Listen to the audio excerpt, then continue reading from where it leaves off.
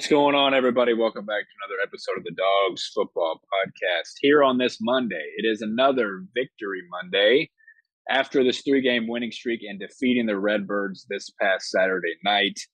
We will discuss that because we were there and tons more. I'm Nick Malone, joined by Noah Lurch. Noah, we recall 0-2. I think we've said it every time we've gotten a win now. 0-2 to start, down in the dumps. Now we've rattled off three straight. It was we went through the ringer that Saturday night, and being there, I couldn't imagine watching on TV the ringer for the end of that game. We'll talk about it. What's going on? Yeah, absolutely. I mean, the question was after you won the first one, can you keep stacking them? And here we are. Like you said, we stacked 3 wins in a row here. Um, wasn't easy on Saturday. After the first half, it looked like we could come out in the second half, put them away. We didn't. Looked like the reverse of last year. That's what it felt like. But yeah, I mean, here we are, 3 in a row. We got a tough one again this week, but um, got a lot to break down from Saturday.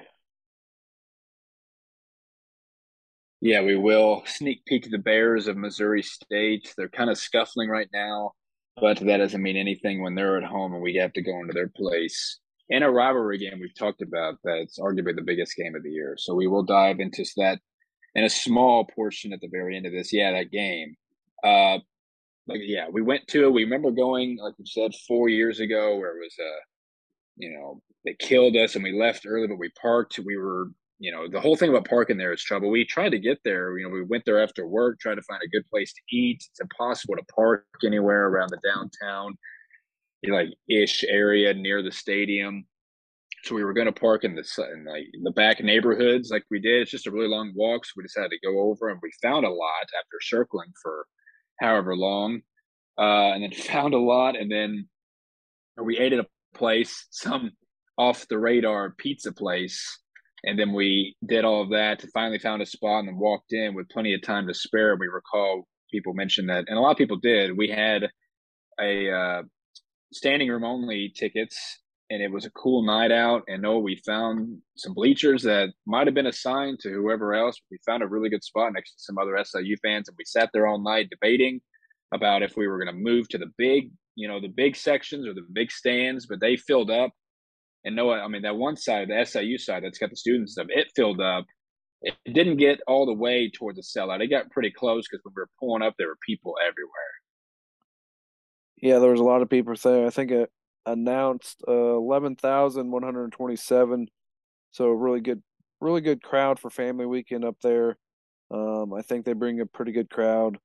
SIU brought a pretty good section. We know parents like to travel to a lot of the games, so a lot of parents there, a lot of northern alums for SIU that live up in that area probably drove to the game because shorter distance, but yeah, big crowd, incredible atmosphere.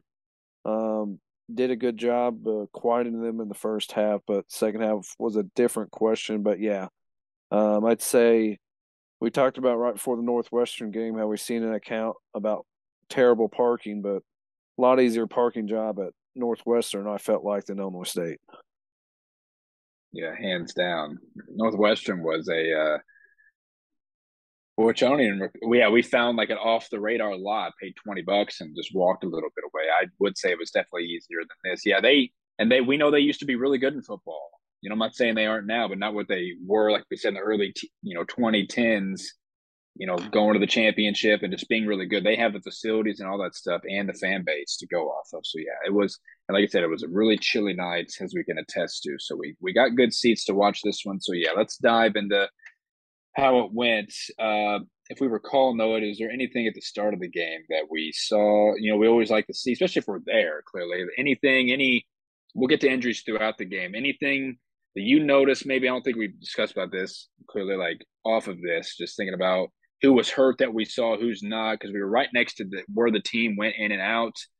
Actually, I guess Derek Harden Jr., who remains undressed, wasn't there. Anything else that stuck out before we get into this injury wise? Yeah, did notice that Dre Newman is back. I noticed that during warm up, so it's good to have a really good special teams ace back.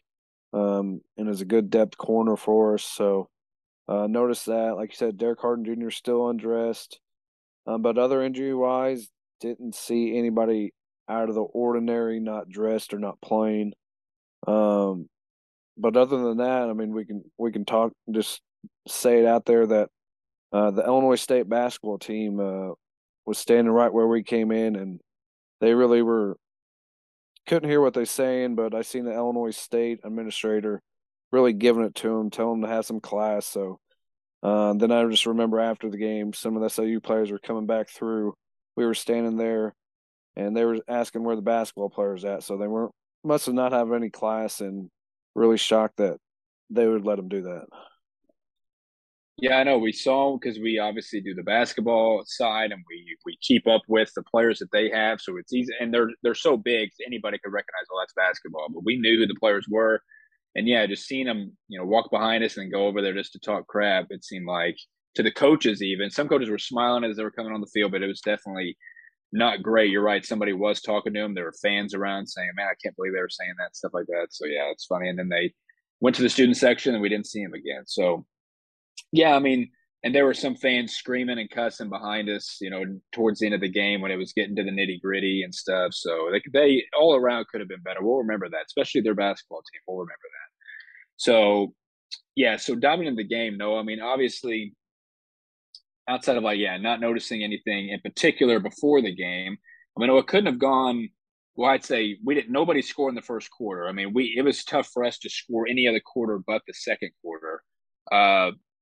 And do we recall what wasn't working in the first half? Like, we know they have a good defense. We'll get to that. They definitely had sacks in this game. We didn't go sackless in this one. They had a good defense. What wasn't working for us on offense? Because our defense obviously came to play, and we'll get to that. They definitely came to play in the second half. You recall like why we didn't score or get anything going in the first quarter before we scored all of our points in the second? Yeah, I just remember. I think we scored right before. Yeah, our first drive. I think we went 9 plays for only like 28 yards and had to punt. But yeah, really, I mean, obviously the line of scrimmage, we knew they had a stout front seven. We know Zeke Vandenberg's a potential defensive player of the year in the Missouri Valley. So that's a guy that there's really couldn't get anything going in the run game. I know we tried getting Roe Elliott going there a little bit early. Um, we had some passes. Couldn't complete one to Deontay. I remember early in that first drive, and just had some other incomplete passes there in the middle. We found Bryce Miller a little bit early, got him going, but really on that first drive, I think it ended with a sack. Then we had to by Vandenberg, so we had to go ahead and punt that away. So um, got a little going, moved the ball a little bit in that first drive, got it towards midfield, but after that, the Vandenberg sack, which didn't give up a sack last week, but Vandenberg and some of those other guys on that front line are different animals than we saw last week.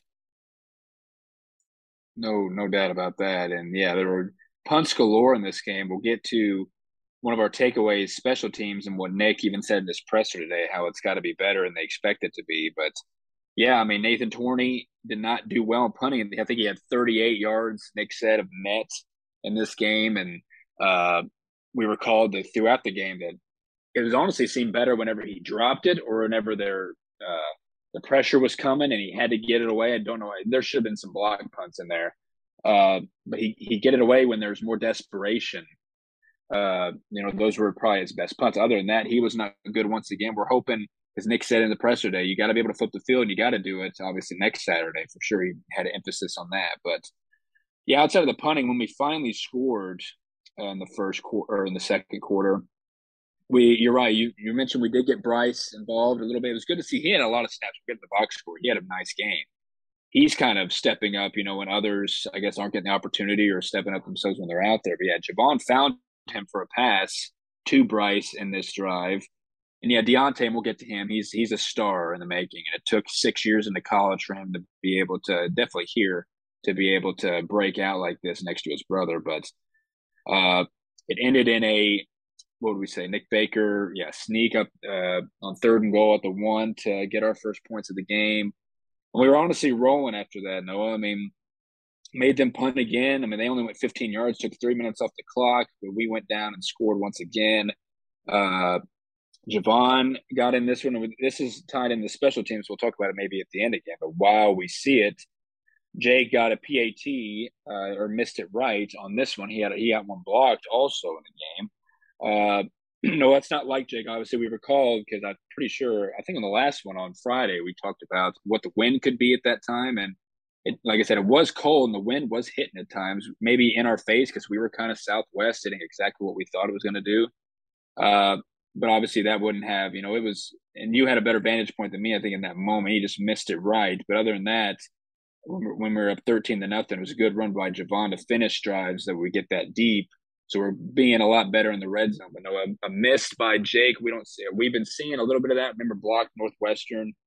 Uh, Jake's showing that he's human a little bit, but it's not like him really.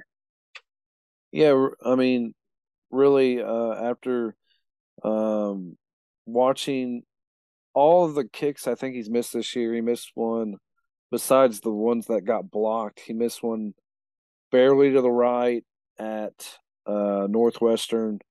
All of his has been just squeaking by that right upright, just missing. So he's not that far off. But yeah, it's things that, um, like Nick Hill said, need to be fixed, and they're going to work on them. I know Dan Verdun asked during a week, how do you get that done? And it's just coaches and put them in a position, maybe in practice, to get a little more work in. But yeah, I mean, obviously Jake, he won the kicking job, but we ran through kickers in the off season.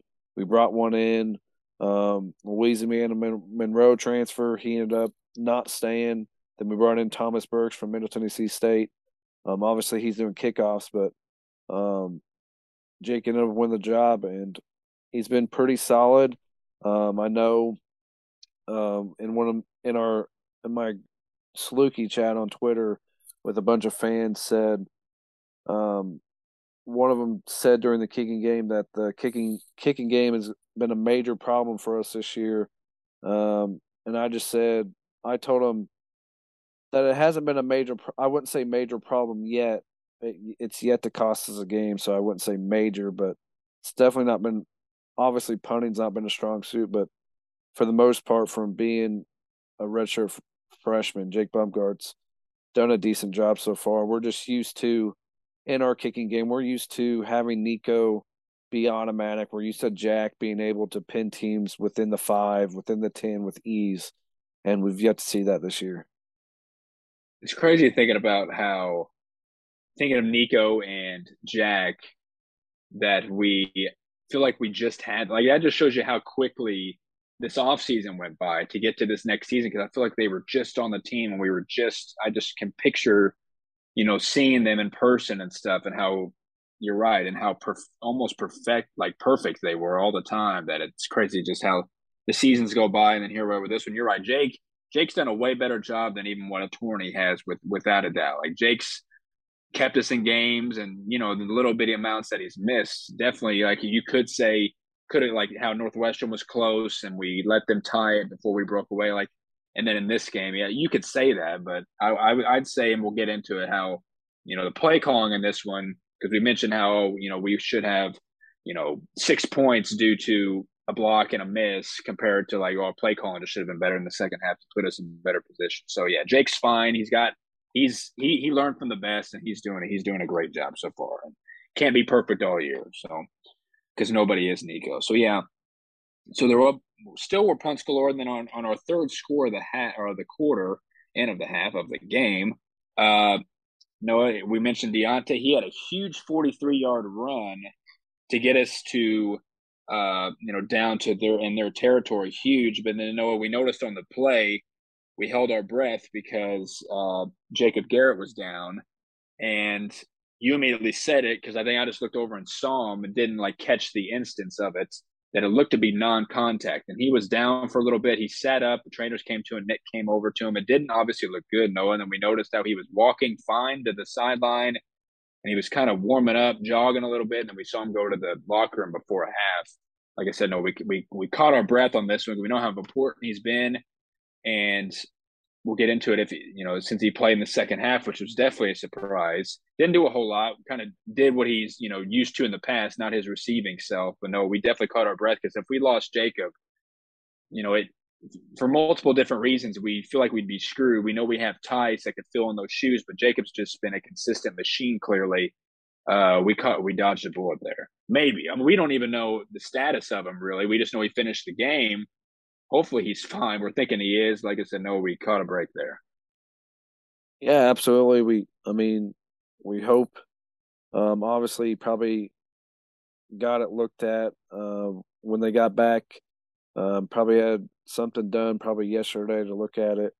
Nobody asked today in the presser an update on him, but yeah, he was going to be the lead blocker on that play. And um, I think he got a hand on one guy, but it looked to be almost like non contact the way he went down. And but he got up. He's he's probably one of the toughest guys on this team. He's the heart and soul. Him going down last year, not be able to play for the most of the year, be able to come back for the playoffs.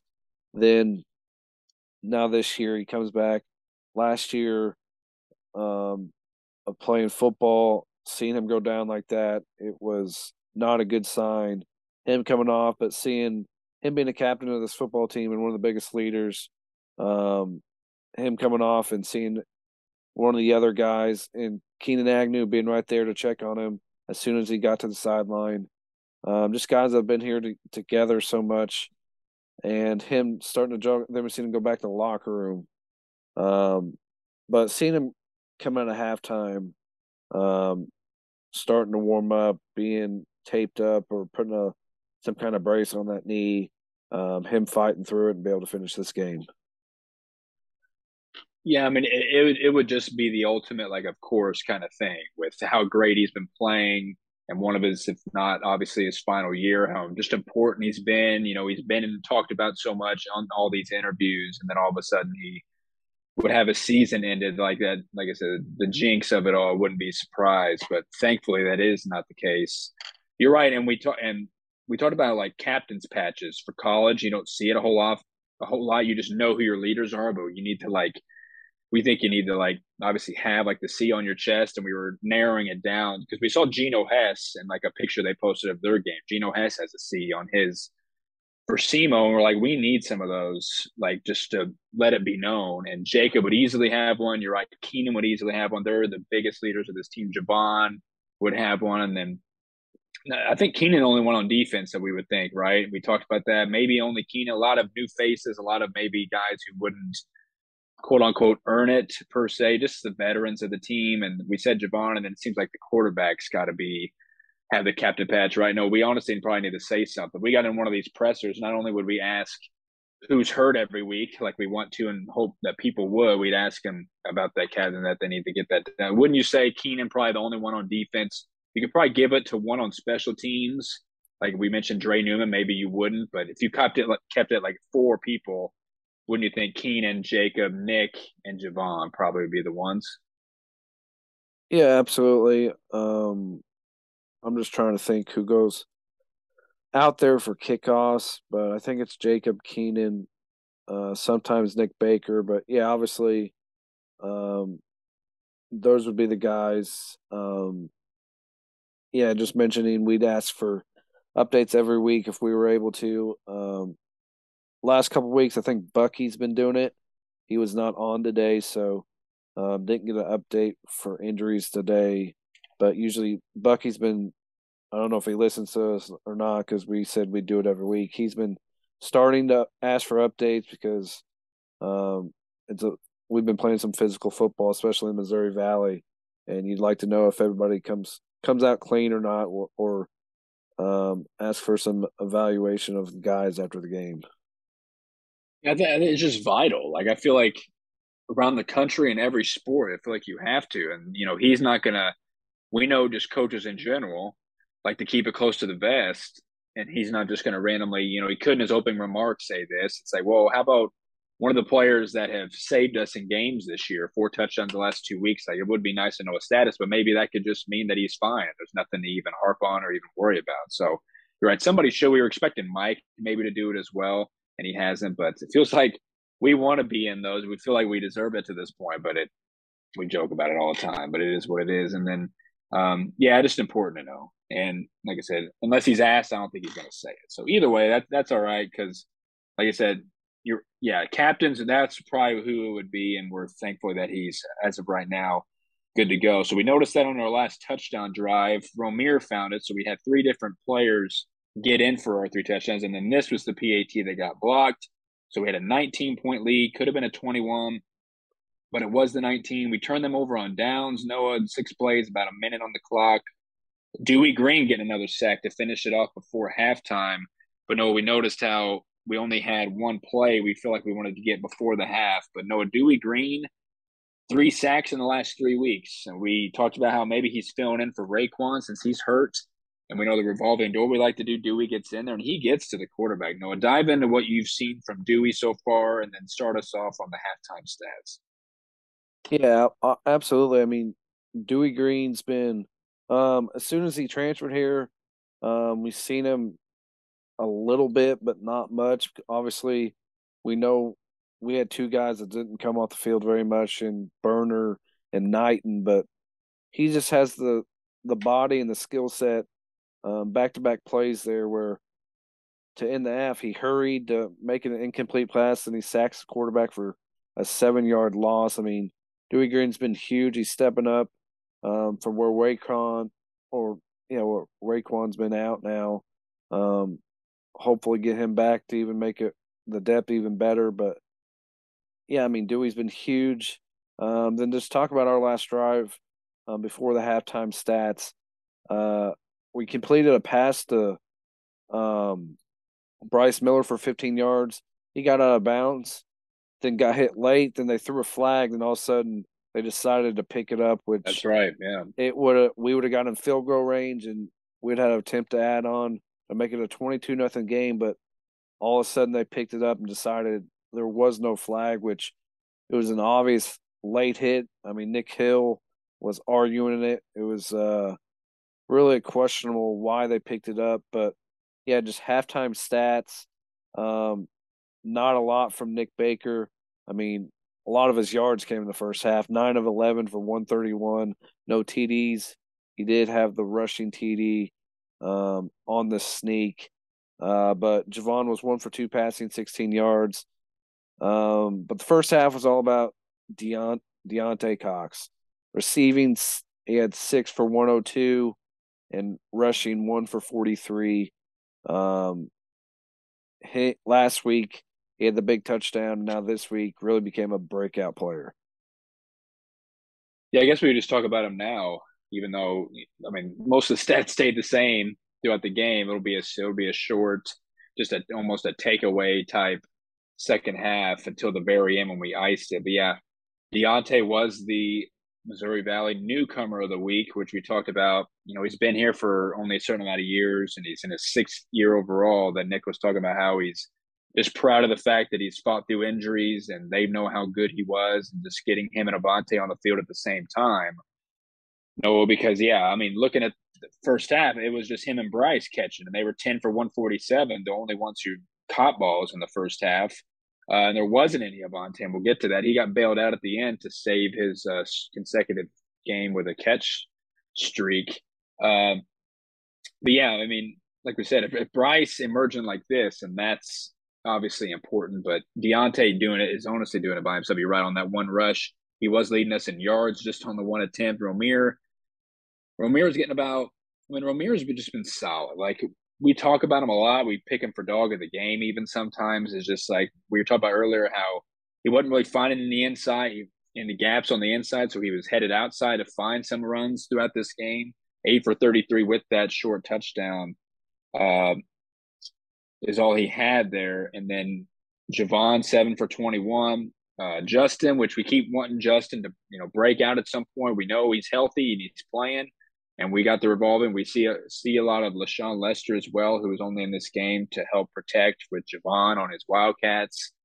Uh, it would be nice. We know Justin's a receiver. It'd be nice to just use him a lot more in this, even though the 9 yard catch that or 9 yard rush that he had probably pivotal at the certain part of the game. And then Avante had the one rush, and then Nick with the sacks only had 4 for -7.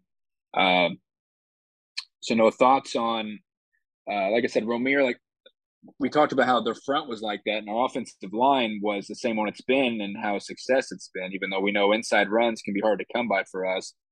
Talk about Romir finding his way to the outside because it was working for him throughout the game, and then jump into defensive stats.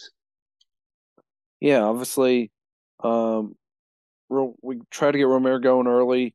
He got a lot of tough yards. He did have the long of a 10-yard rush in that first half. Trying to get him going. A lot of inside zones. It looked like he had to bounce it out to the outside because their front was doing a pretty good job of closing the gap inside the zones and inside the gaps on the inside of the interior offensive line. Uh, but yeah, we were able him and the mix of him, Deontay, and uh, Javon, then one rush by Justin and Avante, then Bake. Obviously the sacks and the a couple. I think a drop one QB run um, by Nick in the first half. Able to get 100 yards rushing in that first half total. Um, I like to see that. A lot more would be awesome. But yeah, good first half to establish the run, to set up some passing. But defensively, um, obviously led by our leader, he's become our leader. Branson Combs, 5 total tackles, 4 solo in the first half. Cam Bowdry, they tried to run the ball a lot, but him and Keenan and other guys up the middle really stuffed it. They had to get to that side a lot more to try to get the run game going, but really solid. Branson Combs making plays. Clayton Bush had a pass breakup to go with 2 tackles. A lot of guys on this tackle. We had a lot of guys making plays, but um, led again by Branson Combs, but really good job by Cam stepping up uh, and making some plays in that interior defensive line in the first half. Yeah, we saw some family that Cam had that went into the standing room section in the lawn, but realizing that no, he got hurt in the second half, as we recall, and it just hit me that we saw him get hurt, which he is also one. He went to the locker room in the second half, and we didn't see him. We didn't see him again, I don't believe so, unless he came out like at the very end. But he's one. Obviously, he's pivotal to our team, and seeing him get hurt, that's a status we don't know about. I'm assuming clearly that he's fine because nobody would ask about it, but nobody would even say anything about it regardless. So we'll see on the depth chart maybe at the end of the week to see if he'll be healthy for this week because we've stayed relatively healthy on defense this year. So we'd like to see that. Yeah, I think Branson, if we were talking about other captains' patches on defense, he might have that just because how, going into the season, even with a rough start, that he's turned it on now. And he seems like, even though he's talking about he's been more, I feel like if you have a captain's patch, you need to be more of a vocal guy. And we've seen the other guys we mentioned for that do that. And Branson saying that he's been trying to improve that, but he's so important. It feels like it would make sense. And then we talk about Dewey with if he comes in on third downs, which seems like some of the time he does, if he gets production on just a couple snaps and then a couple, you know, comes in and that's all he does. He's at the bottom of this, and he had the sack and had the only QB hit of the game, so that's pivotal. Seeing David and DJ on here, knowing that they had a lot of there's some corner blitz that we noticed in this game as well. Chris Harris was great in the second half. Seeing him on here, we'll look at the second half box score at the end. Like I said, not a whole lot. Definitely on defense. Defense was the only main bright spot of this game in the second half. So no, let's get into how the second half started. We know we got the ball because we deferred, we got them to punt, and ended up scoring like we did to get to the lead that it was. But we punted right away, and we said, okay, well, defense is up. We took 4 minutes off the clock. Everything's fine to an extent, although Nathan Torney only had a 26-yard punt. But then they stormed downfield, or they punted again. Took a lot of plays out, but ended up not. We talked about how they might be in 4-down territory at any point in the game, but they ended up punting.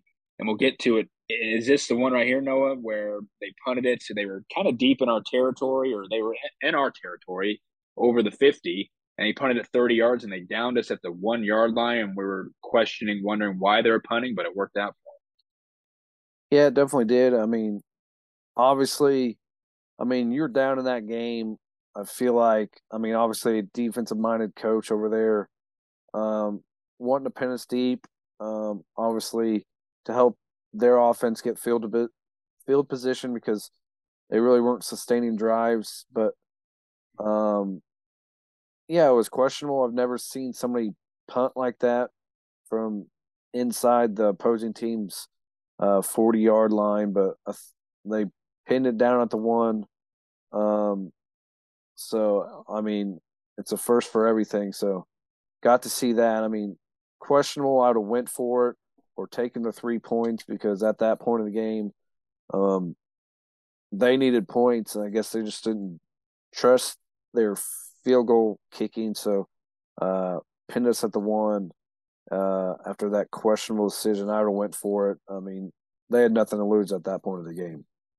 Yeah, that's why it's weird. It's like their coach could, see the future. I remember saying that in the moment that, like, yeah, it worked out to the 1 yard line, but you're right. I don't think they probably weren't confident in their guy. Like outside of kicking extra points, uh, I guess they weren't confident. And it's like, okay, well, if you're not going to kick it, at least go for it. I don't remember. Do you remember? I didn't look to see what maybe the down was It was in fourth that and 15, moment. I think. 15. Okay, so So yeah, you're at the there's like, yeah, 31. okay, yeah, that's very true. So that's why it is weird. Maybe they didn't trust him, and it's like, well, you should go for it either way. Either way, I don't know. It worked out for him, and he could tell the future, by the end of the game as well. So he got lucky. So then there was that, and then and then we punted on them. Obviously, being pinned at the one, we saw Nick just, trying to like just sneak it up for a couple yards to get it out. Romir had a 5 yard run, 3rd and 4, manageable. Romir 5 to get us that first down, and then we just couldn't get anything to go. Nathan Torney, a 32-yard punt. Then no, it didn't take them long, 9 plays, 50 yards to go down in 3 minutes and 40 seconds. We mentioned how, Enixted had a nice game. We'll get to it, that they didn't have Cole Mueller. He would have ran all over us probably, especially with knowing how this game went down. Uh, but Lampkin, though, he finished off this drive, and they were 4th and goal at our 6, and they managed to get in. Anixtad with an easy pass. I'm pretty sure DJ got beat and just had him on a slant, it looked like, or something, to get on the board to make it 19-7. So we said, okay, they got on the board.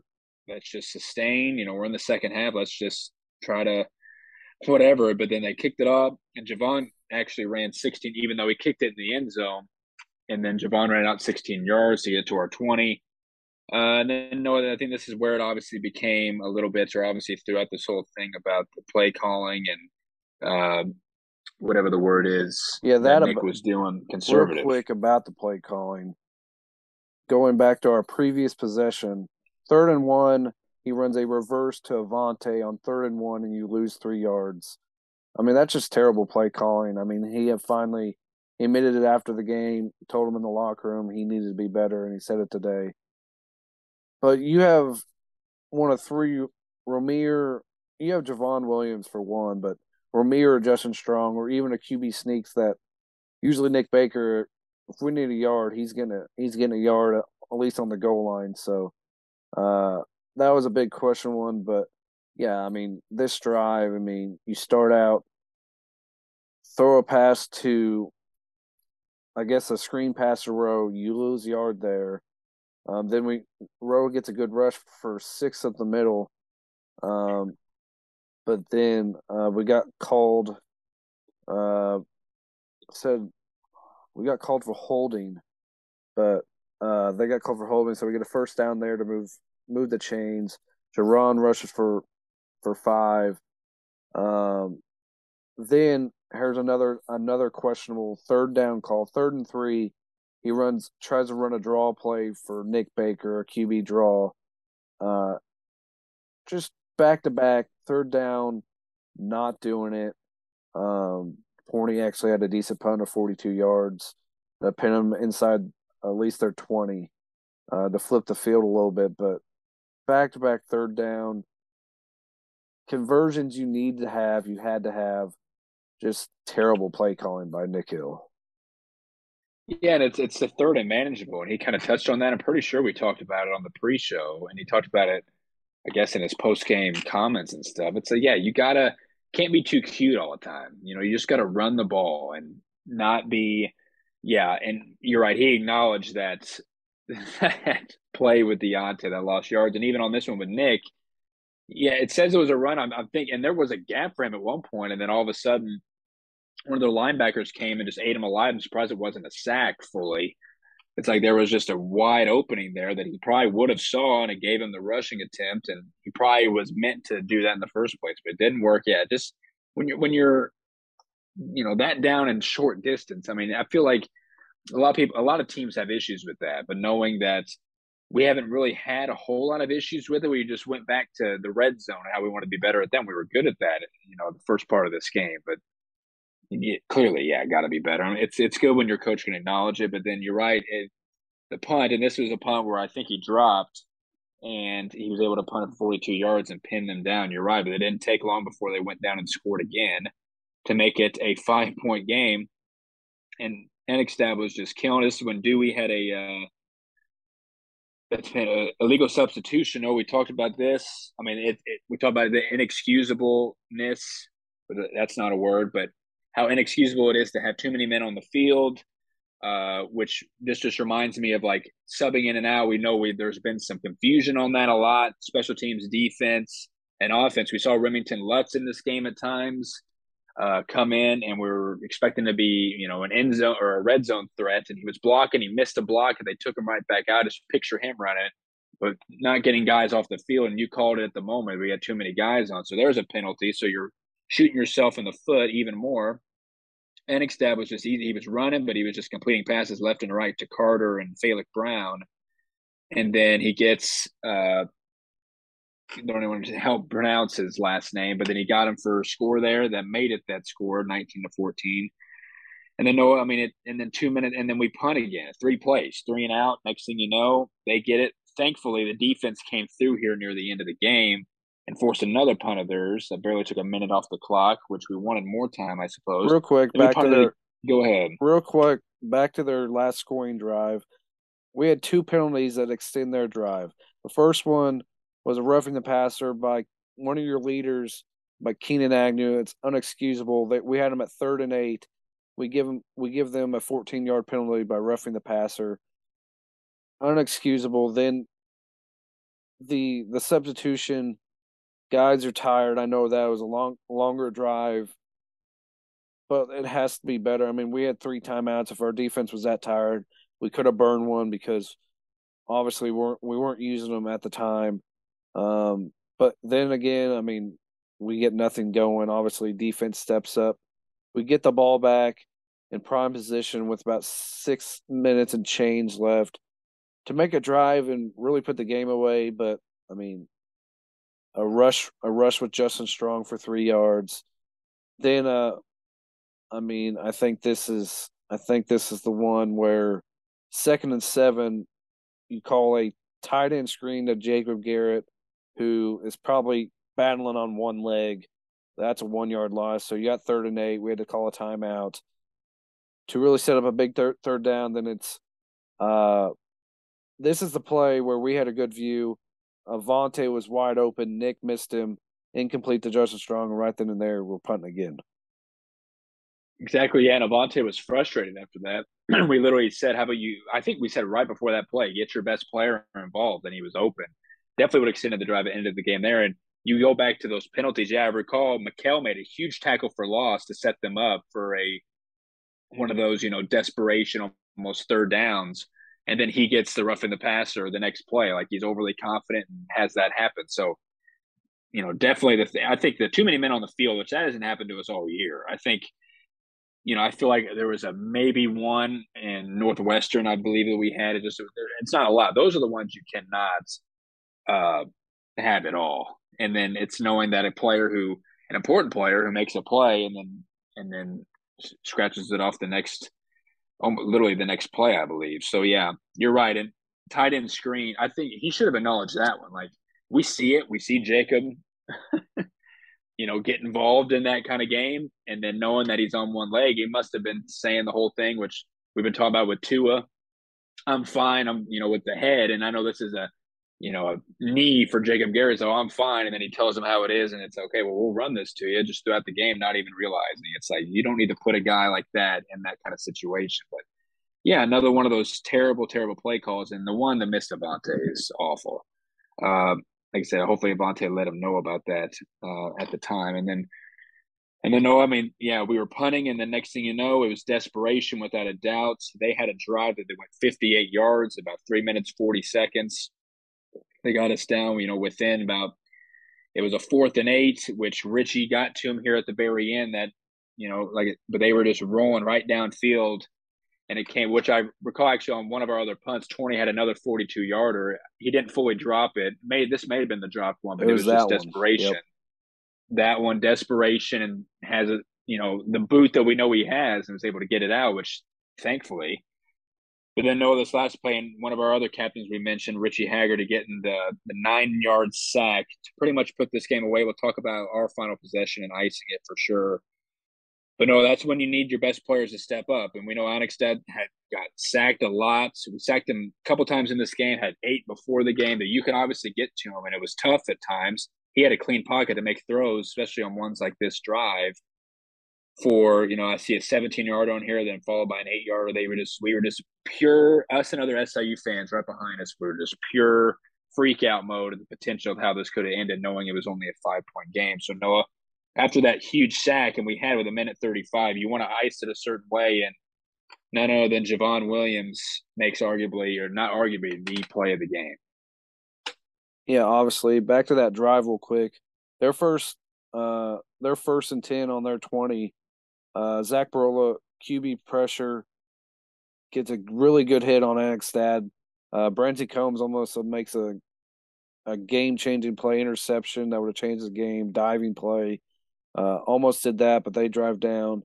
Richie makes that play like you said. But then one of their, I think it was I want to say it was their 3rd and 8. It was broken up by DJ. Got very lucky that it wasn't, because I went back and watched the game yesterday. Yeah. Very lucky it wasn't pass interference on DJ. This is where their coach got the unsportsmanlike because he had enough. Don't blame him there. But Javon gets a 6. He got his number called, 6-yard gain to run the clock. Then Javon's in Wildcat and goes off to the right, and then Avante's a little bit, like 4 or 5 yards up the field. I think it was 5. Tosses it to him, little shovel pass near the sideline of an Avante, sits down. Then we get the kneel the clock out. We talked about it, and ended up we had to look back at we talked about it. I think it was on the way home that I almost thought that it was Avante's only catch and it kept his streak alive, but he had one more in the game. So,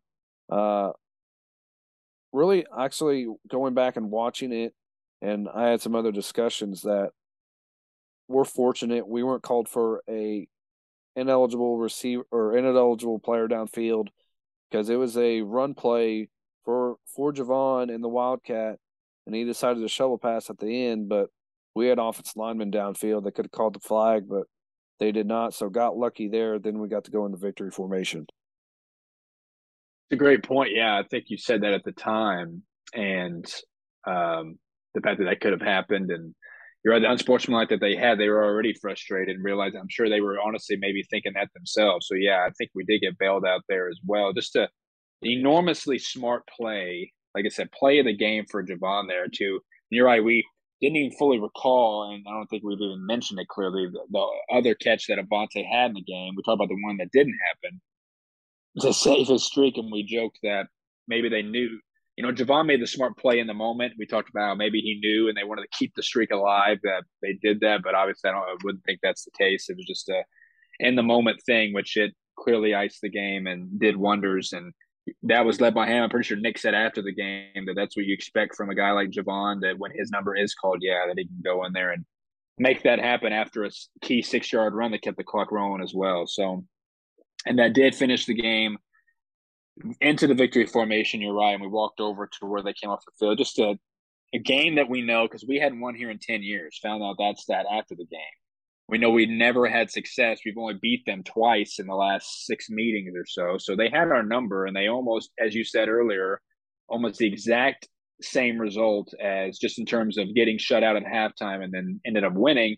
We scored 35 unanswered last year, and they just almost, and that's where we tweeted at the end. It came down to the defense. The offense was awful, one of the worst halves we can remember of execution and play calling, and then your defense comes through when it seemed like your defense has been great the last, and our wins have been really, really good. It's just the first part of the year we didn't know how this defense was going to be, and yeah, their guys were winded, so that's why we got that one penalty. But we have the depth to be able to. We saw like Hundemer out there and stuff. Feel like it barely saw him throughout the game, and then but just the fact that you get that, which is good. So our depth is really good to finish that one out. So yeah, just absolute craziness. One of the craziest games we can remember. But like I said, we came over, sang, Xavier led the song, and then players were walking off. You're right, they were just saying where the basketball players were. But we got a chance to congratulate a lot of the players walking out. It was a cool moment. Uh, and then we just saw Nick walking over, talking to family. A lot of people were there. Wasn't there somebody maybe there that Nick and the Cox brothers knew? Seemed like that was the case. Yeah, Pre-game, and then when they were walking out, yeah. yeah, Rochester's coaching staff was there. A lot of the coaches and family, they got to see them. Then Rochester's local radio station was there, and I think Nick and Avante, or Nick and Deontay and Avante, I think caught up with them. I think they maybe had a quick interview with them. I think we retweeted it. I saw it on our timeline. I may have not have, but yeah, cool to see their coach. They produce. I do know Nick Hill's brother was also there. I think he's on staff at Rochester. I think he's offensive coordinator there last time I heard. But yeah, a lot of family there. Getting to see their um, kids come off the field. Really cool experience. Be able to see the guys up close and personal like that after game. Yeah, and overall, you're right. I think there'd be some ties there for him, for his brother to get that job, ironically. But yeah, I mean, it's cool to see them being able, because that's not obviously that far of a trip for them, and to see them come down for that. And we had a really good fan base overall throughout. Saw some tailgaters, but then obviously got the SIU chance throughout the game, and it was a really good game. So let's dive into this box score. Not a whole lot from Nick throwing in the second half to get his stats where they were. He didn't have a throwing touchdown. We just rushed a lot for touchdowns in this game, him included on that. 15 of 19, 143 for 79% completion percentage. Javon had the 2 for 21. Romir 1574. I mean, that's about 5 yards a carry. A solid performance from Rowe once again with that touchdown. Deontay only had the one run, but it was the pivotal one clearly to set us up. He was second. Javon 9 for 32 with that touchdown. Justin 5 of 23, so he got going a little bit. Hopefully that can get him going. That was almost 5 yards a rush for him. And then Avante 2 for -2, and then Nick with a couple sacks and overall 8 for -10. And then Noah Deontay, we mentioned, newcomer of the week. Incredible performance. Ended up with 6 for 102. Had a 58 was his longest on one of his catches. We recall at the start of the game. Bryce had a couple more in the second half, 5 for 52. Avante 2 for 8, saved his streak. And then Justin a couple, and they had some negatives. We mentioned Jacob Garrett had negatives. That's all he did, which thankfully, if he was healthy, he didn't have to do anything else. So, no thoughts on what stuck out to you here in this, and then kick us off with how the defense and maybe even the team stats ended up at the end. Yeah, obviously offense, not a lot of yards. Nick could have missed a couple deep balls, but yeah, Rowe getting going um, close to getting to that 100 mark. We need to see maybe a 100 yard rusher here soon. Maybe we get that from him or Javon eventually. Javon can get going, break one. But just tell you how ugly our offense was in the second half. 75 total yards in the second half by our offense. I think it was 17 passing yards between Javon and Nick, and we had 58 rushing yards. So that's how ugly your offense was in the second half. Not good. It's got to be so much better if you want to win games down the stretch here. But defensive, Branson Combs talked about him, had five at halftime, got five more in the second half, had a pass breakup. We talked about almost picked it off to ice the game, but another solid outing by Branson. He's becoming the leader in that middle of that defense. Really strong second half by Clayton Bush, David Miller, and PJ and Zach. David had that half sack to go along with Dewey, and Richie had a full sack in the game. So three sacks total. Good to see Dewey, David come off corner blitzes. We've seen that. I think we've seen one by DJ to get one to start the game. So I believe that was the first play. DJ came off corner blitz and stuff a run. So like I said, Branson Combs becoming um, such a strong leader, stepping up, making plays happen. Uh, yeah, like I said, Cam Bowdry went down, didn't see him. Hopefully he's all right, but really solid outing by this defense to step up. We know they're tired. We knew they were playing a lot of snaps. Know they were tired, so uh, made it happen when it needed to. Big play by Richie to end it.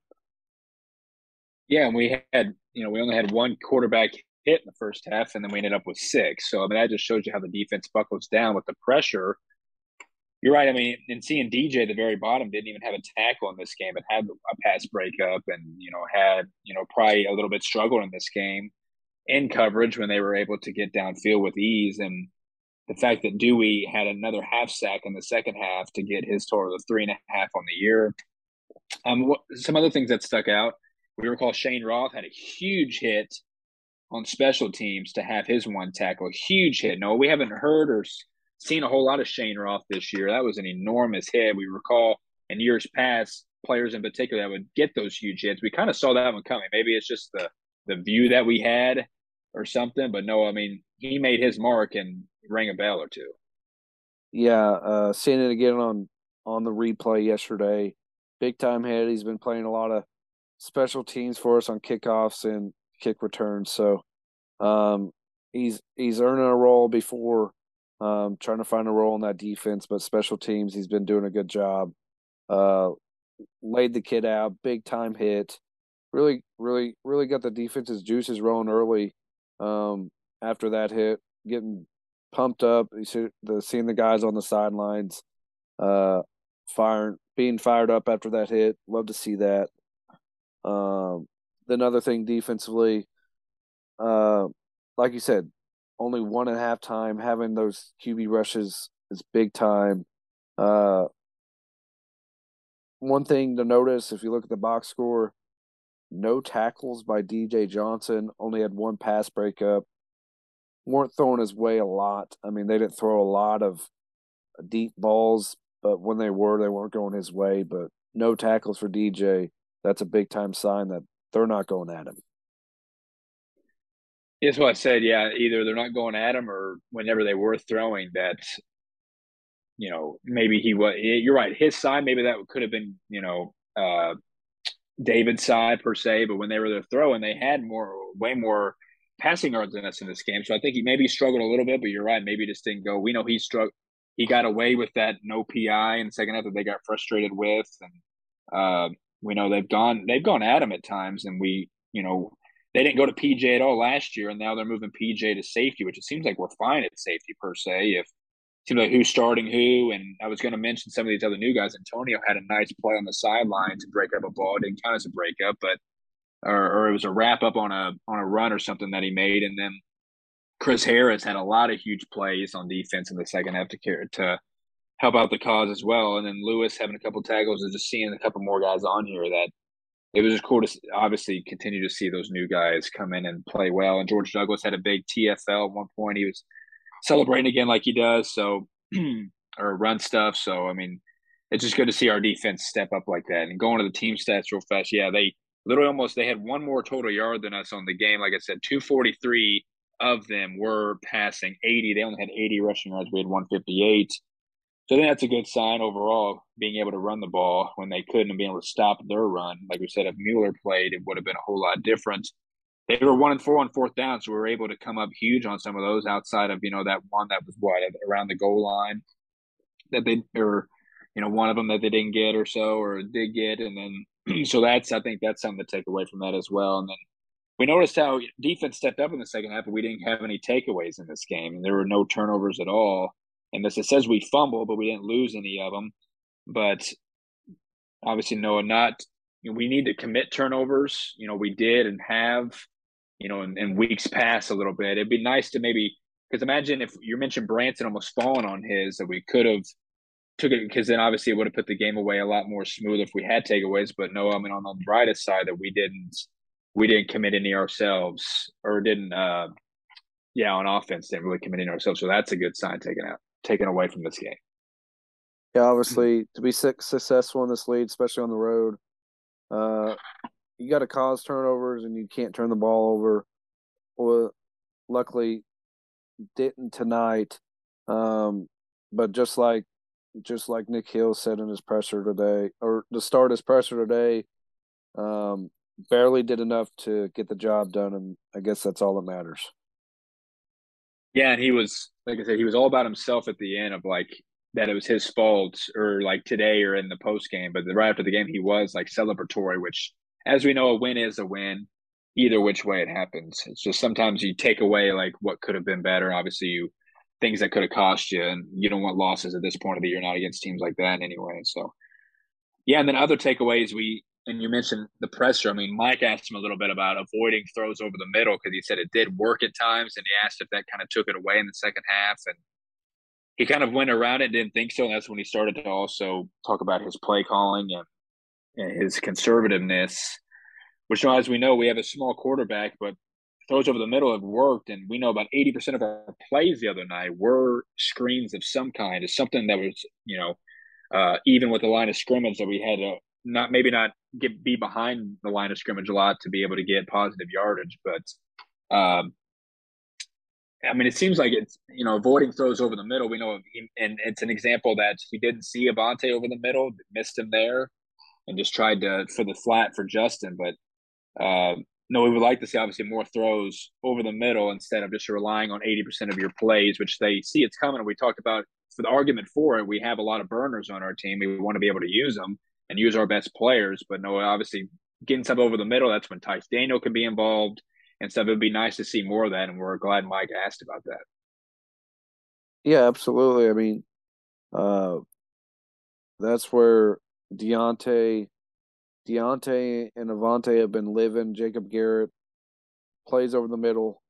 Obviously, most play calls you have somebody um, with a route over the middle. Obviously, I mean, Tice, I can't remember. I think he had a catch last week, but no targets this week. Jacob Garrett only had one target, and it was the the terrible screen call. But yeah, obviously Avante wide open in the middle. But yeah, play calling just has to be better. Obviously, got way too conservative. Like I said, 75 yards in the second half. We're lucky to get away with the win from Saturday. No doubts about that. And then some other takeaways. We mentioned how special teams, and Nick mentioned it a little bit, and mentioned Dowman, who does an incredible job. But it's just knowing, obviously, on the blocked PATs, and he mentioned how it did happen at Northwestern. That needs to be touched up. Obviously, coverage on that, and then on Torney's end to do that. But he said that will be fixed up. I'm glad that's also something to mention because that's an important part of the game. And Nick mentions how it can obviously swing a game and be the difference in a game, being able to flip the field. And like we said earlier, we're going to need to do that next Saturday. So there was that. And then I mentioned how Deontay was definitely a takeaway in this game. He's a budding star, even at his age and what he's doing. We talked about endlessly about what it could have been if we added him last year just as a weapon. So he was great. And then Noah, quickly, get your final thoughts here in a second. I'll mention some quotes from this game. Richie, on his final stop, said it was just amazing feeling to get that stop. We knew Illinois State was coming back. We knew our offense was struggling a little bit. We had no doubt in our mind we were going to get that stop, and we got that stop. Nick said on Richie. Richie's a player we've known that for a long time. I think our defensive front has played really well all season, eliminating chunk runs. It starts with stopping the run first. And then on Deontay's huge 67-yard play that got us to the 2, he said, I ran a double move and got the past the corner. Nick put a good ball out there, and I just had to run it down and make a play on it. And then he mentioned how Deontay and Nick did about how they're interchangeable. Doesn't matter who's at the Z or the X on a given play. Multiple times in this game, Avonte told Deontay, take the slot, I'll block for you. That's obviously leadership and wanting the others to succeed and knowing what's best for the team. That's my words. But then he said, to get in that locker room with a win, that's what we came up here to do. Each game is just a season of its own. Each game brings different flows, adversity, ups and downs. And then it says we've won our fifth straight game against an in-state opponent, which is incredible knowing Northwestern's like the peak, even though or Illinois is playing. Like, Illinois is way better than Northwestern this year. I guess Illinois would be like, oh, we're like the kings of the state if we played them. And then the final quote from where we were in week 1, the commitment to grow individually, to get connected, not listen to any outside noise. The team has taken a big step. So no final thoughts on this Yeah, obviously, to get to 2-0 in this conference, to go on the road in this conference. I think Nick Hill said it today. 4 of our first 6 games on the road.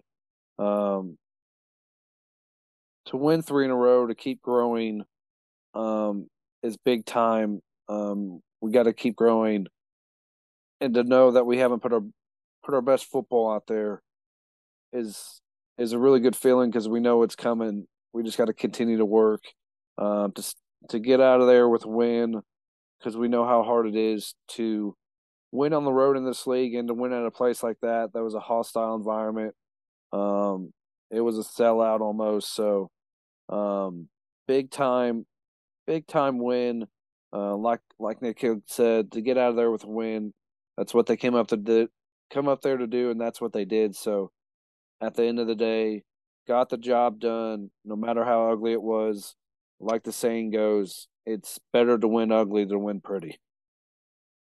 Yeah, Nick did say that. Like he, heard it from someone when he was younger that you'd definitely rather uh, win ugly than lose pretty. I mean, that's definitely the saying. It would seem like that. Like I said, you kind of you could celebrate. We talked about how I think right after SEMO when we were frustrated leaving, it's like you don't want to lose to a team like that, no matter like what they have been so far this year. That even if you got the win, you'd be feeling like, man, okay, like you'd only look at it as like, oh, well, that shouldn't have happened. But a win is a win at the end of the day. In conference, without a doubt, being 2-0, and we'll get to the standings in the conference after we go around the FCS, and we'll get into some rankings as well. Even a bracketology that Sam Herder has out, his third one that might not have us on it. We will discuss that. Noah, dive into these games that happened this weekend. Yeah, we had some interesting games around the FCS, not only in our conference, to follow along of who's really doing what. Um, Obviously, we know what happened. We needed to find out the big game. We were keeping up with it on the way up. Missouri State went on the road to North Dakota. North Dakota took care of business. A lot better offense, obviously, than what we saw last weekend. North Dakota takes care of business, like I said, 48-31. They scored 24 straight points in the second half at one point before Missouri State got on the board late. So big time victory for the Fighting Hawks after they came on the road and lost to us. Quincy Vaughn scored two on the ground in the first half. Big time loss for Missouri State. Then another interesting game we wanted to see what happened was Youngstown went on the road to North Dakota State. Like to see what the Penguins could do on the road. Lubke going to win the Player of the Year in the Missouri Valley. He had a pair of first quarter touchdowns to really put him out. Kobe Johnson also had a 17-yard touchdown. They were up 21-3 at half. But the Penguins fought back. They made it 27-14. Bison really just went conservative and really milked the clock in that game to put it away. So North Dakota State wins again at the Fargo Dome. Doesn't surprise us. Western Illinois had to go on the road to play the Jackrabbits. 34-10, Isaiah Davis, Player of the Week. Um, in the Missouri Valley, 190 yards on the ground, and including 2 touchdowns. So um, they get it done against a winless Western Illinois team. Then Indiana State goes on the road at Northern Iowa. Northern Iowa squeaks away. Theo Day leads them for had 2 touchdowns. 20-14 win for the Panthers. So some really close games, some interesting games we wanted to see. But looking at the standings overall in the Missouri Valley, uh, three-way tie for first place right now. It's North Dakota State, South Dakota State, and our Salukis. So um, interesting.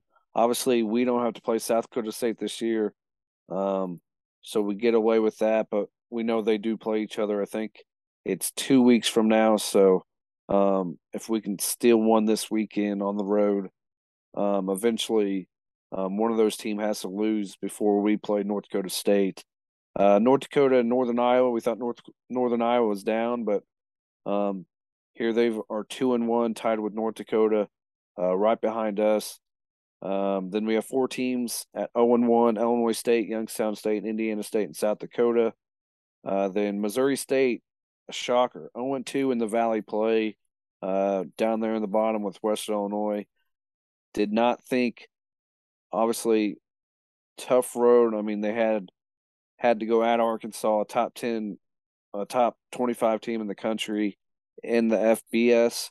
Then you had to host South Dakota State. Then you had to go on the road at North Dakota. Now they get us on a three game losing streak on the road. So uh love to see us. We have a shot. If we take care of business, we could be right then and there when North Dakota State comes to town.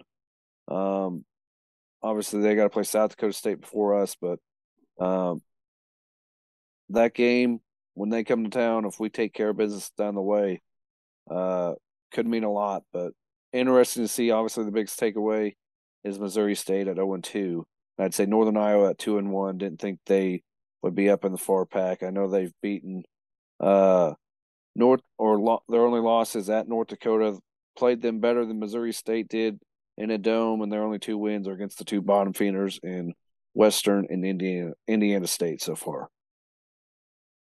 Yeah, and UNI has scored the most. We know the 52 pointer they put up the previous week. They've scored the most out of the teams that have won in the Valley with 99. We've scored the least of the teams that have wins with 53. Yeah, I mean we talked about UNI is, I'm not going to say a shell of themselves. I mean, it doesn't seem like they're better than they were last year with players. They lost Weston, they lost Brinkman, or the defensive line. They just feel like they've lost a lot of talent. And, coming into this year, and they're doing what they were supposed to do and, beating the bad teams. And there are a lot of bad teams in this conference. But it shows, yeah, Missouri State, I mean, we'll get into it that, them barely like still being on the cusp that they've, did not expect this, I'm sure, one bit. And it just shows North Dakota. It seems like North Dakota, we were way better than them when they came to our place.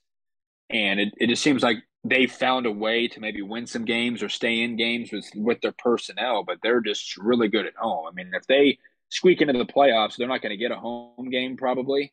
But I mean, they're the same record as us outside of a loss in the conference, and 3 wins are like anything can happen if they were to run a lot and get, run the table a lot and get in. They're not going to get a home game, but if they did, they probably would do some damage in the playoffs. But yeah, I want to go back to because the game with Missouri State, how Missouri State scored a field goal. Outside of that, it was a garbage time touchdown at the end. Again, we talked about Missouri State struggles in the second half, and we'll talk about it maybe later, and then or at the end of this, and then in the next week. And it was karma for us that we weren't able to finish as well. But yeah, some of these teams doing what they're supposed to do. Other than that, like I said, UNI doing what they're supposed to, and they're scoring a lot. So that'll be tough. And you're right. If getting past this game on Saturday, if we can do it, that no game is easy. But if you feel like you can run the table up until you can be on a 7 game winning streak before you play North Dakota State at home. It's just massive. So we're sitting pretty in the conference. This is how we wanted to be, knowing that two teams that we feel like obviously we should beat, and we took care of that, albeit dangerous in the second game. But we're doing what we're supposed to so far after our rough start. So, um, like I said, Missouri State definitely surprised at how they're playing, and in general, like I said, a lot of bad teams in this conference. Or I would only really pinpoint Western and Indiana State being like the true really bad teams in the conference. So that shows you why it's the best in the country. So did enjoy that. No, I noticed how some other scores, and like speaking of some other bad teams and one that's going to join the cause next year, Murray State went on the road to Southeast Louisiana, who's picked a favorite to win that conference now ever since they beat Incarnate Word. No, Murray State's just like Western, no wins on the year. They got blown out in that game. And then we noticed how SEMO was on the road at Lindenwood, and they got the job done there. And we talked about how Lindenwood's taking our place against Kansas next year. But Noah, far cry from what obviously SEMO has become and what Murray State continues to be. Any other outside of those two? Any other games that stuck out on the FCS?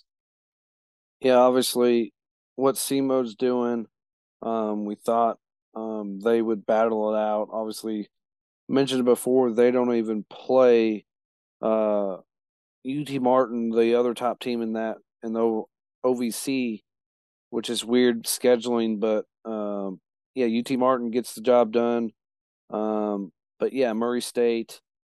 I mean, we talked about it. That's what we felt like was the holdup.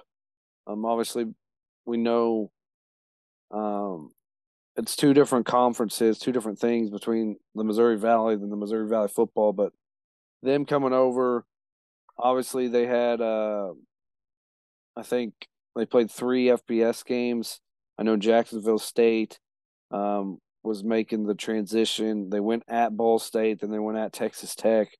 Um, a tough year, but they last couple years they've been in the mix for the OVC, and now all of a sudden looks like a drop off. We know we lost some recruits to them, but hopefully they regret their decision at this point. But they get UT Martin and at Austin Peay, so they'll be 0-7 going at Lindenwood at the end of the month. That'd be a hard game to watch. That one at the end of the month for sure. But it stinks because when you get a team like that, it's like that's just more teams, to feast on. And they're not going to win a conference game next year either. So I don't know why we made this happen. We know in basketball it's great. It's just football doesn't look the best. So I'll wait and see. Maybe they can rejuvenate like SEMO has, but SEMO never, I don't think, in the last however long has been as bad as they are. So let's look around rankings around the whole country now. The coaches poll finally back on it at 24. North Dakota State still at the top, and SEMO, which a lot of people have talking about, maybe on some other rankings, definitely on the coaches poll here, that SEMO is still behind us even after beating us.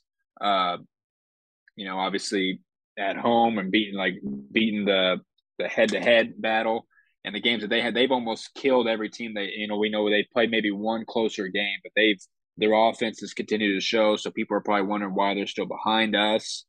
And then I don't think was going to look at anything. Incarnate Word still funneling around the middle of the pack. Missouri State moves down to 19, so they're still ahead of us. I mean, no, it's the same thing I mentioned with SEMO head to head. Maybe Southeast Louisiana has dropped a game they shouldn't at this point because Incarnate Word is 11 in the coaches poll and Southeast is 20th. I wonder how that would make up. Like I said, I'm not sure Southeast dropped a game they weren't supposed to, but it seems like those should be maybe flip flop the way Southeast is playing. Yeah, obviously the head to head makes no sense why SEMO isn't ahead of us. I think not only they should be above us, they should be probably I'd say close to top 15 team in the country at this point. I mean, their offense and their defense and their programs headed and the up and up. But yeah, I mean, it's weird seeing some of the teams head to head wise. I mean, Missouri State, I know they lost last week and they've lost 3 in a row, but they also beat UT Martin head to head. UT Martin's head to him. I know UT Martin's ended up having a better season. But I do know Southeastern Louisiana got off to a rough start. I believe they had 2 FBS games. They got blown out in both.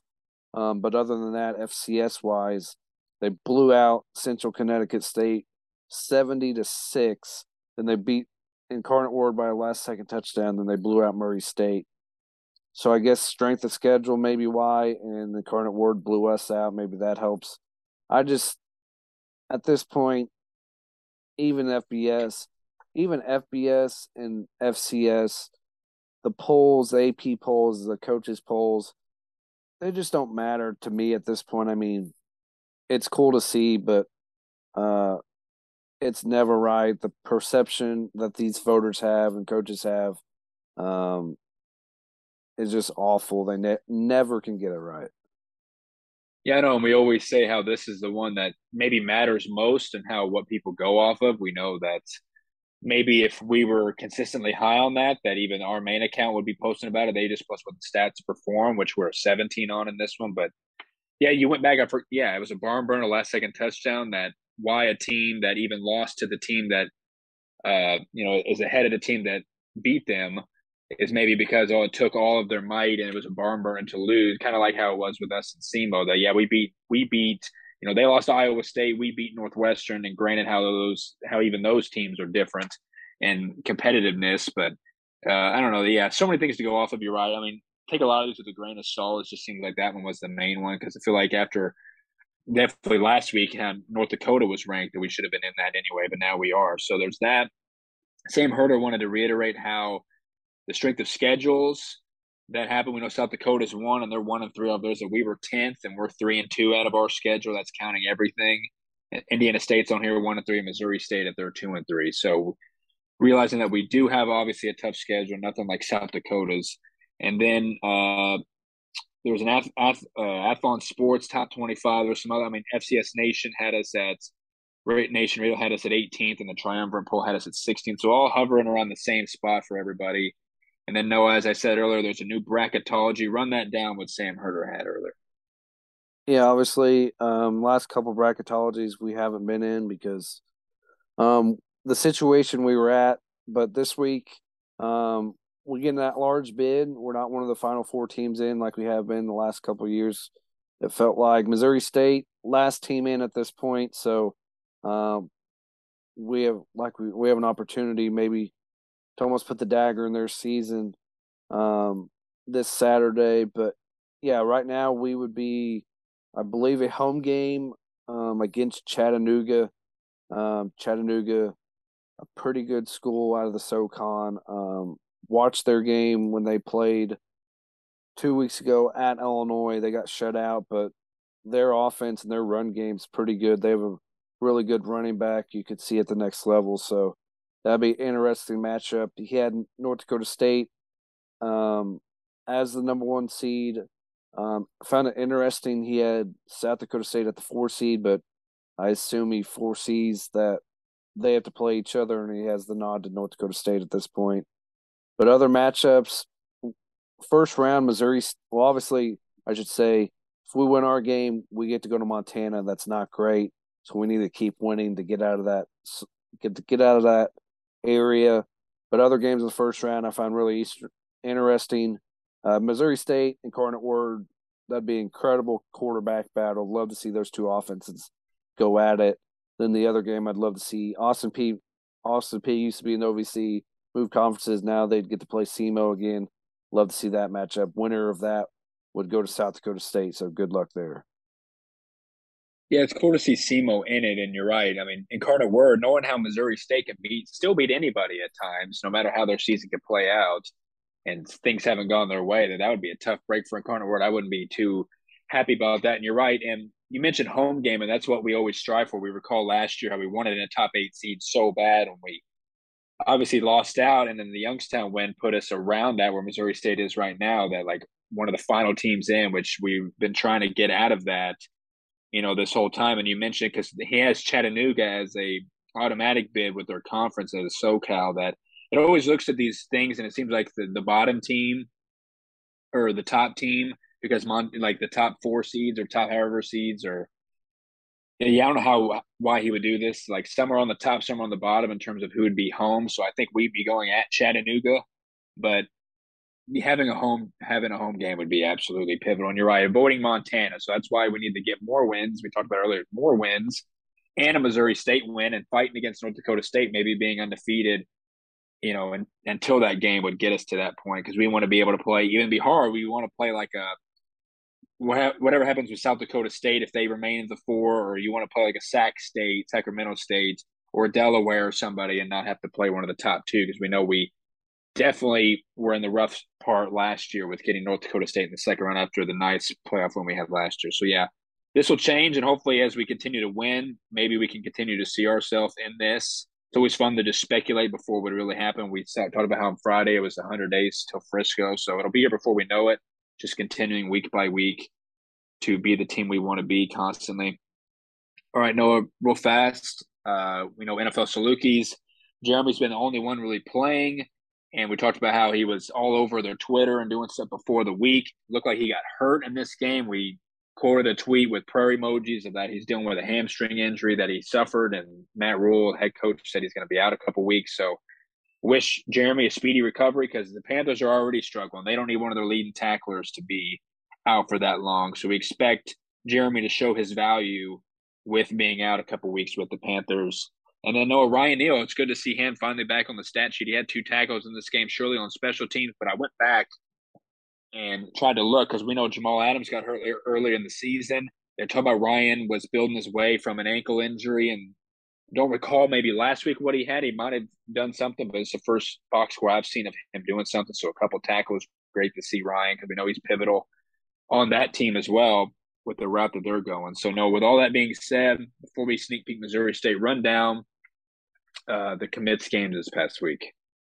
Yeah, our commits had a pretty solid week for our commits. Starting with our newest one, we added last week. We talked about him down in Huntsville, Alabama. The Panthers got their 3rd win in a row. Went on the road to Albertville, won 34-7. So big win for Cameron and the Panthers down there. They improved to 4-2 on the season. They're 3-1 in their region. They play in 7A Region 4 down there. So another win for them. We'll discuss it on Friday. They got another road game this week. Staying down in Alabama, our 2 commits at Prattville High School. The Lions, when they're 3rd in the road as well, they moved to 4-2. They went on the road as well and beat Enterprise 42-26. They return home this week, so they also look to go for 4 in a row. They're 2-2 in region. They play in 7A Region 2, so maybe down the road in 7A regional or 7A state playoffs, our commits can meet. Maybe that'd be pretty cool. Going out to Derby, Kansas, and our guy out there in Miles Wash. After their first loss, we talked about it before, their first loss in a close game to Manhattan in week 1. They've strung 4 in a row here, so they improved to 4-1. They went on the road to Hayesville campus, win 70-13, so big time blowout win. Probably not a lot of playing time for in that one. For Miles Wash in that game in a blowout like that. Our guy Logan Minton, probably not a lot of playing time this week for him. I know he made a tweet. He did have a touchdown in this one. A 49-10 win for Lafayette over Ladue. Lafayette improves to 4-2. They're 2-0 in league play, so big time win for Logan and the guys. I think it was homecoming he tweeted. So big time win there. Going down to Florida, in our running back down there, the Gators get back on the win column. 4-2 on the season. They're 1-0 in district. They had a home game against Lighthouse Private Christian Academy, 48-7. So Caleb Wagner probably had a pretty good game, I'd say, with a win like that. Then going up north of where we were, this kind of in the northern central area, with the Olympia Spartans, our offensive line commit, Blaine Halley. They lost a tough one. They moved to 3-3. They're 3-3 in conference. they lost to a really good football team and one of the powerhouses in this state, in Maroa Forsyth, 42-20. Looking ahead, Olympia returns home to play a really good football team. So, got another tough one this week, but Blaine and them are battling, trying to get back over that 500. Then going down to Georgia, Amir Dwight. They've lost two in a row. They dropped to 3-3. They're 0-1 in region. They lose on the road to undefeated Daughtery, 25-9. So tough one for Crisp County, dropping back to 500 at 3-3. Then finishing off with our most impressive team out of our commits, and Aiden Durig, another offensive lineman. Well, they've won 7 in a row. They're 7-0, 5-0 in conference. They win another one on the road over La Porte, 51-10. Crown Point still running the table. 2 games left in the regular season for them. That offense is rolling. They've outscored opponents 280-98 this season. So, offensive line doing a really good job up there. So 2 games left to run the table. So some losses there, but overall, really good weekend of games for Friday and Saturday night for our commits. For sure. Again, just thinking about how it's growing with adding Cameron now, it's just always fun to go through that. Some are want to I want to get back to 500, as you said. So yeah, it's just always fun to go back and see. And like I said, kudos to you for finding this information, Logan. Unless they all posted, we know Caleb Wagner has a posted. It'd be really nice to see his box scores, but seeing Logan get a touchdown is good. He's just so big out there. I remember seeing it that it was kind of an easy back of the end zone kind of catch. You're right. So they blew a team out. He didn't have to do a whole lot else. So good job on that once again. Now, no, let's end with this small little sneak peek to the Bears. We know they're scuffling. We talked about how this is kind of a rivalry. They barely beat us at their place 2 years ago, and then the way that the game should have ended better for us last year. We know they got a really good defense, or at times a really good front. We've been wanting to, like I said, kind of a budding rivalry and want to, revenge how our losses have been the last couple of years. We know they're talented. The reigning player of the year, Missouri Valley player of the year on their team. Noah, dive in quickly to what they got, because no matter how they're struggling, it's going to be a problem with everybody on their team almost. Yeah, absolutely. I mean, obviously, you mentioned it, reigning offensive player of the year and Jason Shelley. Um, we know what he did to us last year. We were able to sack him like 7 times, still beat us on our home turf.